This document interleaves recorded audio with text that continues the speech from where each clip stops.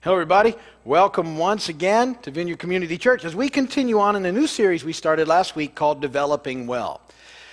And this series rolls out of the series we spent a long time on called Do You Want to Get Well? And it's really kind of still a part of that series. I just gave it a different name so I could change. So what we're going to talk about in this series is we're going to use the Beatitudes as our foundation, and we're going to work through the Beatitudes together. And that having been people that said yes to Jesus' question, do you want to get well? And then just pressing on in that, the Beatitudes, I think, are a great way of looking at life as a citizen in the kingdom of God.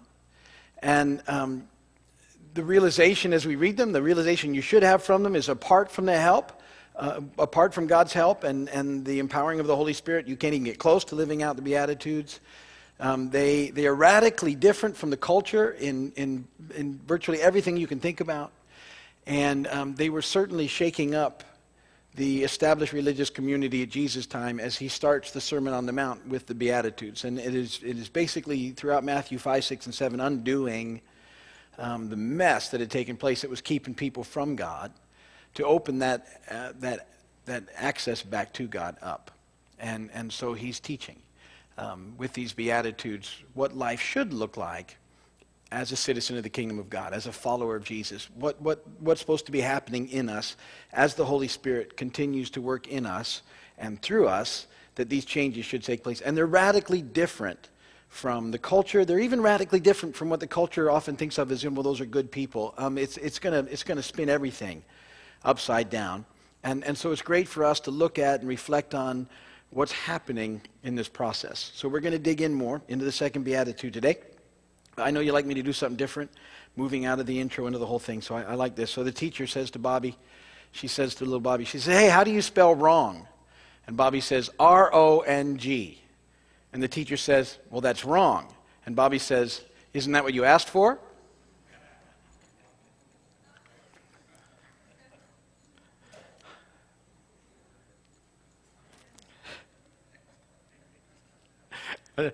Anyway, I enjoy it. Also, something else I figured out this week, and this is just something to ponder. You want to know one thing almost everybody lies about? I have read and agreed to the terms of service.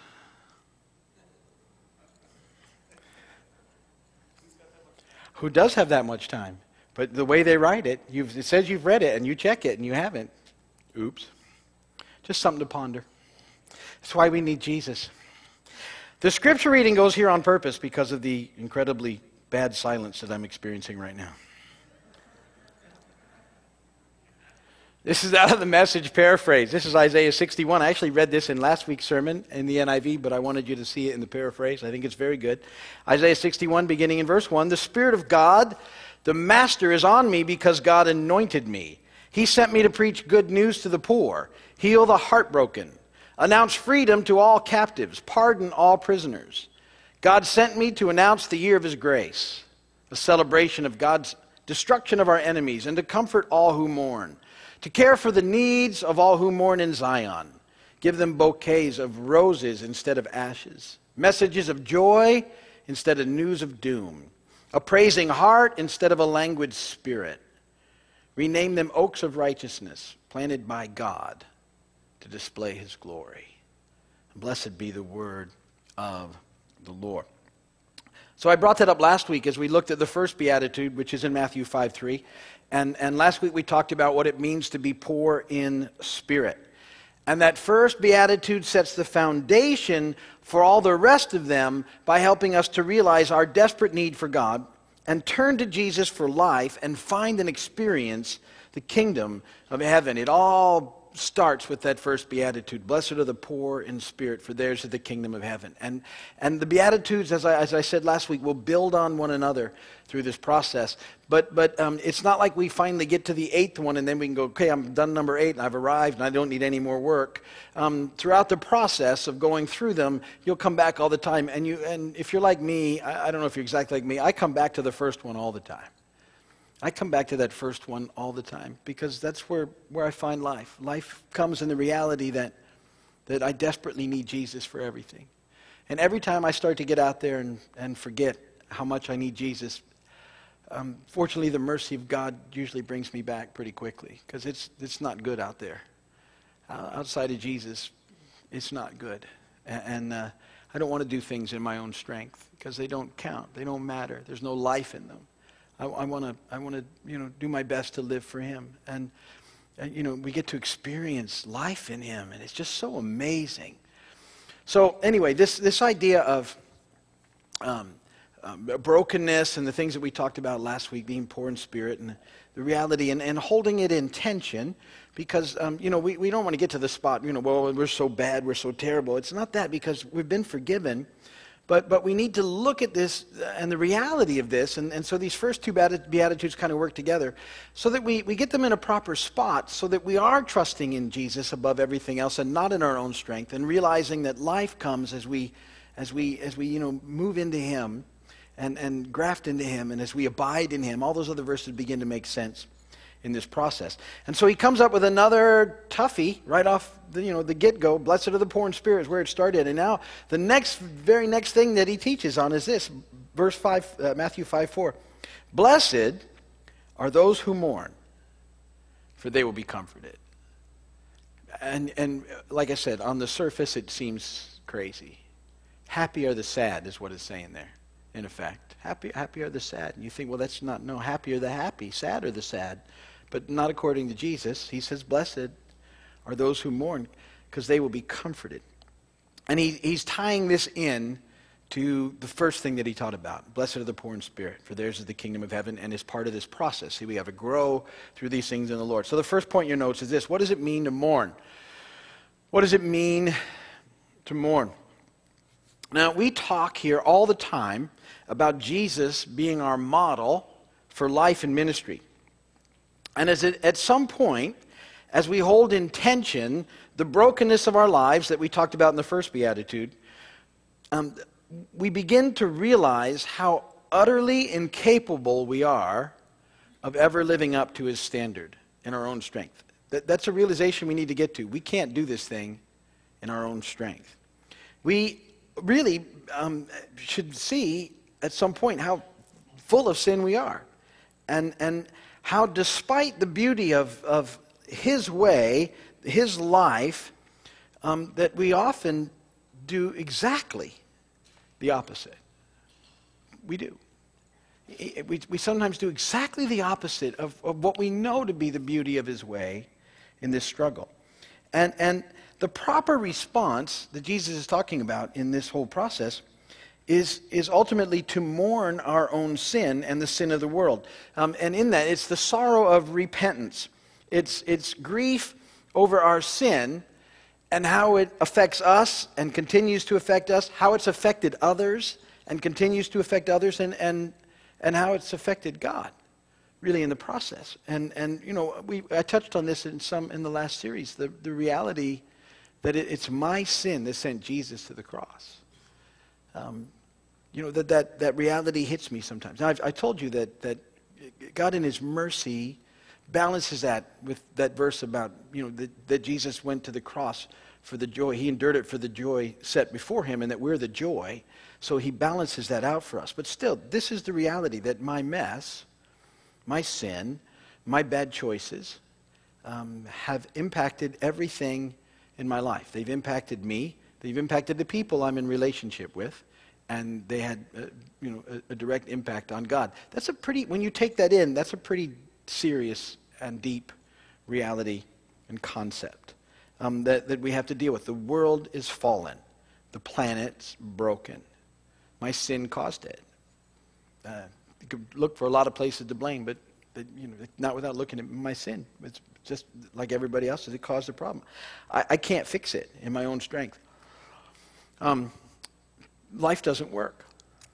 I'd like it to. I wish that it would, but life doesn't work all the time. It's because it's fallen and broken. Sin has messed it up, and that whole realization is painful. And we push that thought away a lot. I get that. We don't want to deal with that, and really the culture doesn't want to look at it all. The culture doesn't want to mourn the mess of the world around us. What the culture desperately wants to do is just try and escape it. They don't want to deal with this part of the process. And yet, unless we move in through this, we can't experience the life at the magnitude that God wants us to experience it. You think about in our culture the amount of money and energy and enthusiasm that's used solely in the pursuit of pleasure as the ultimate goal of life. That culturally, that's kind of the standard, that the ultimate pursuit of life is pleasure. And so much time and energy and money is spent in that direction. Now, I say that, don't get me wrong, pleasure is not a bad thing. God created it. And so it's not a bad thing. It just shouldn't be our goal. But because of our twist and our sin and the brokenness of the world around us, it's become the goal instead of a byproduct of a life in the Lord. And really experiencing the things of God is what was supposed to happen, but it's all gotten messed up by the brokenness and by the adversary and all the things that are happening. So here we are, and the thing is, we have this deep longing for something that can't be satisfied by anything that the world has to offer. That's the problem with making pleasure your pursuit, is that even if you attain it, you still get empty. You're still empty. It's never satisfied in your own strength. So it doesn't work, because there's nothing in the world that can ultimately satisfy the longing that all of us have. And I like to refer to that longing that's there. It's that it's a longing for heaven. It's a longing for heaven. And there's something that's comforting in realizing what it is, so you quit trying to fill it with things that never work. And that's the whole point of this beatitude. But what I think is that most people don't have any idea or concept of what this longing for heaven feels like when they experience it. And so what happens is, we know deep down that there's something better than what we're experiencing. We get that. We get that there's something better. There's got to be something better. Even as good as it gets, there's got to be something better. And yet, no matter how hard we try to make everything work, it just never does. There's still this empty place. And so we try and fill this emptiness with all sorts of things. And some of them seem like okay, culturally, like things like, well, I can't deal with this longing, so I'm just going to get busy so I don't have to deal with it. And so we just start getting really busy, and we fill up our lives with busyness and moving. So we just we push through the day with so many activities and things, so we never stop. Where we're just kind of quiet and think. We just push through, and until we sort of collapse at the end of the day, and then we start all over. A lot of people kind of go through life like that. Sometimes we try and fill it with things and situations that, not that busyness is okay, but are even less okay, like drugs and alcohol, immorality, all sorts of. We're going to try and fill this mess rather than even look to it. And then sometimes, we try and recreate sort of memories from our past that seem to represent happier times to us. And I think that's why nostalgic shows and songs are always so popular, that they trigger stuff in us that we just think of, well, that was a better time, that was a happier time. What you've done is you've blocked all the mess, because it was just as broken then. You just have forgotten about it, and you selectively are remembering some of the good things. And isn't it fascinating how a theme song to a television show, or a song played on the radio, or a smell of something baking that you like, or something like that, can trigger off these feelings in you that are suddenly you're at the same time very, very sad, and yet there's this thing that's like, well, it's not quite like that, and so we try and recreate some of those memories sometimes, and as we approach the holidays, this becomes a huge deal. We try and recreate holidays from the past. And the whole Martha Stewart thing, we go all out with Thanksgiving and everything, and this year's going to be different. We're going to invite the family in, and they're all going to get along, and we're going to sit around the piano and sing, and everybody's going to bless one another, and it's just going to be this marvelous time, and it doesn't happen. No matter how hard we try. We spend all day making dinner. It gets wolfed down in about 4 minutes, and people go and pass out in the chairs, and there you go. Happy Thanksgiving. But see, we put expectations on it that aren't reasonable, and then we never recreate. So it just can't happen. We're trying to fix things that can't be fixed. Because the reality is, and this is ultimately what we have to mourn, the longing of heaven can't be satisfied this side of heaven. And it's there to remind us that this is not our home. And this isn't as good as it gets. We get tastes of eternity now, but not the whole banquet. So rather than be consumed with trying to satisfy completely that longing now, we need to mourn the brokenness that our sin has caused us to live in a fallen world on a broken planet, and that everything is broken here, including us. And so there's something life-giving, believe it or not, in what I'm saying right now. No, you think, well, this is depressing. But it's not. It's freeing. It allows us to experience life in ways that we can't, see, because we're going to quit trying to fix it in our own strength, and we're just going to start flowing into the life that God has for us, which is an amazing life. It's what we've been talking about for weeks and weeks and weeks in this series. But see, if we're busy trying to pretend that everything's okay, then what happens is every reminder of the brokenness that happens, we take extremely personally. And it's like an attack. It's like our plans. We have these ideas how we're going to make everything work, and then every little thing that happens to get that just really floors us completely, and we start going, well, why does this always happen to me? And we get mad, and we look for people to blame, or we ultimately blame God a lot for those things, and then sometimes we think, well, I'm being punished or something, that it never works out. But the deal is this isn't heaven, and everything's broken. Sin caused it to be broken. And so, if you're really looking for someone to get mad at that's helpful, well, get mad at the enemy, the adversary. It's his fault.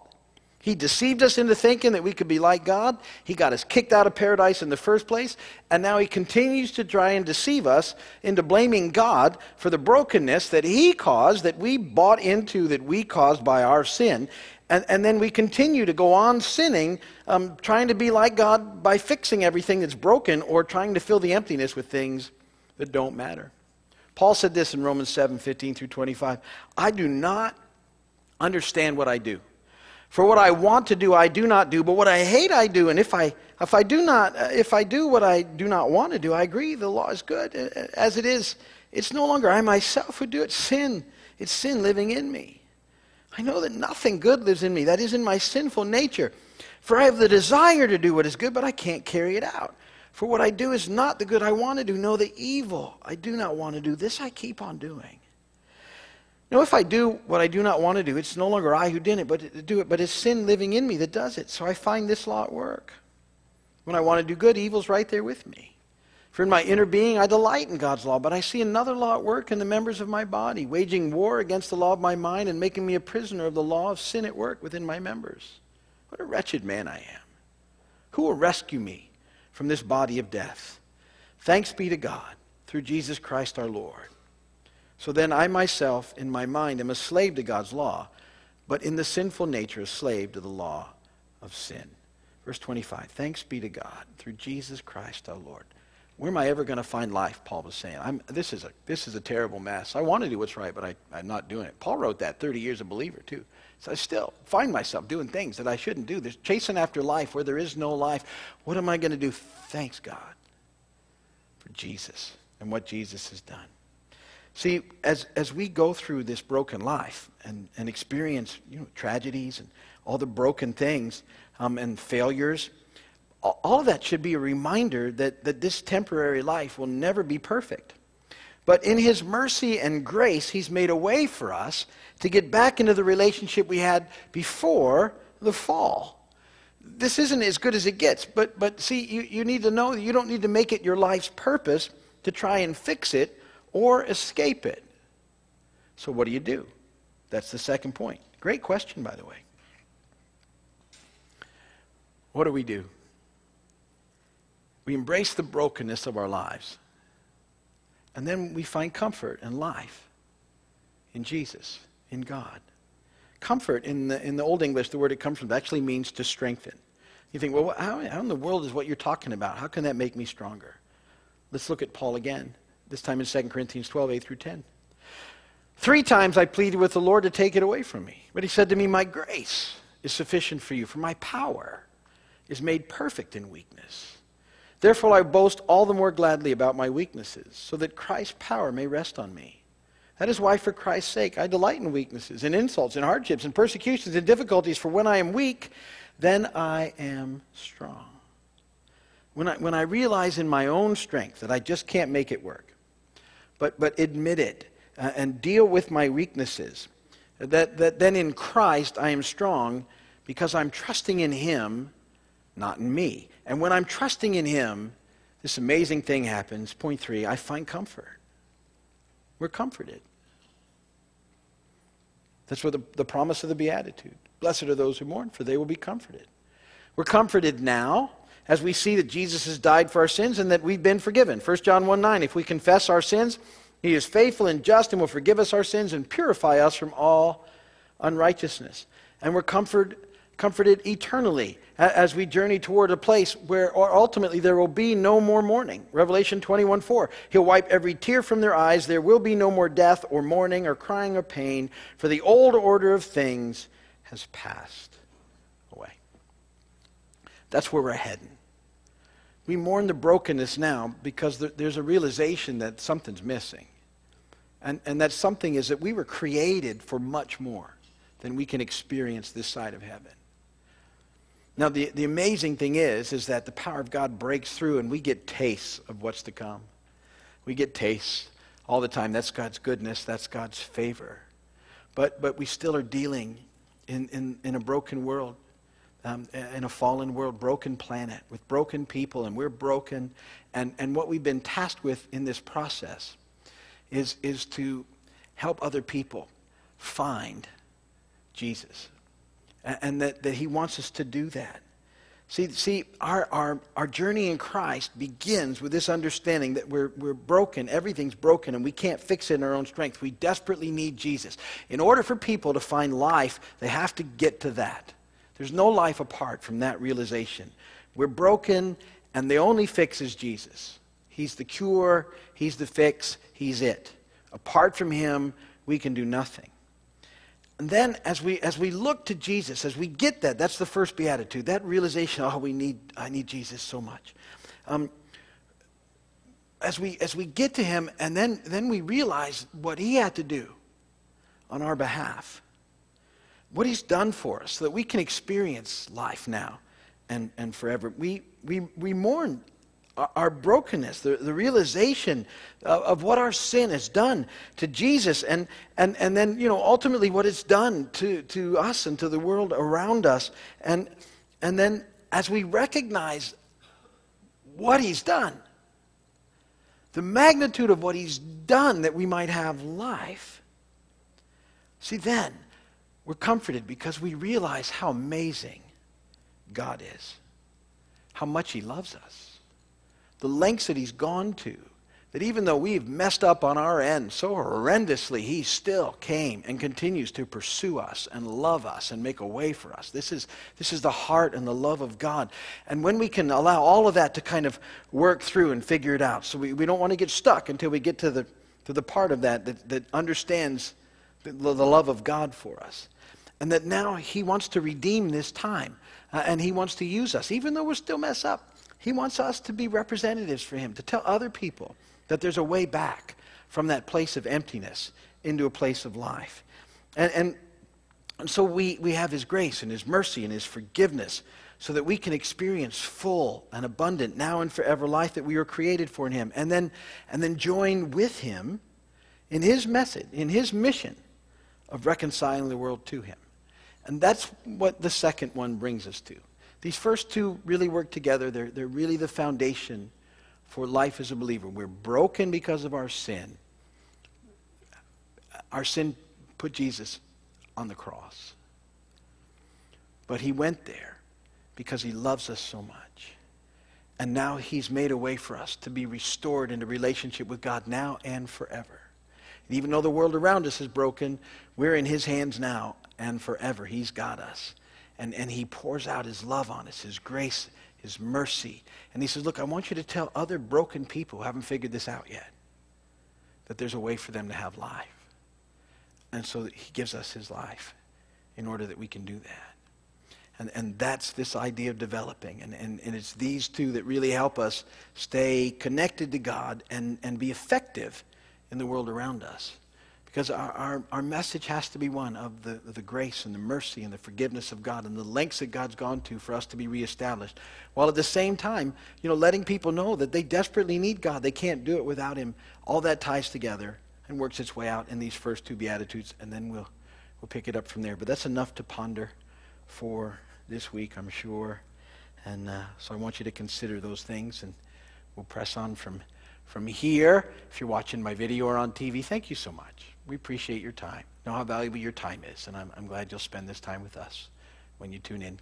If you can, if you're in Big Pine, come and visit us. We'd love to meet you and see. If you need prayer, go to the website, keysvineyard.com. There's a place for prayer. Leave it there, or you can call us. We'd be happy to pray for you. We hope to see you soon. God bless you.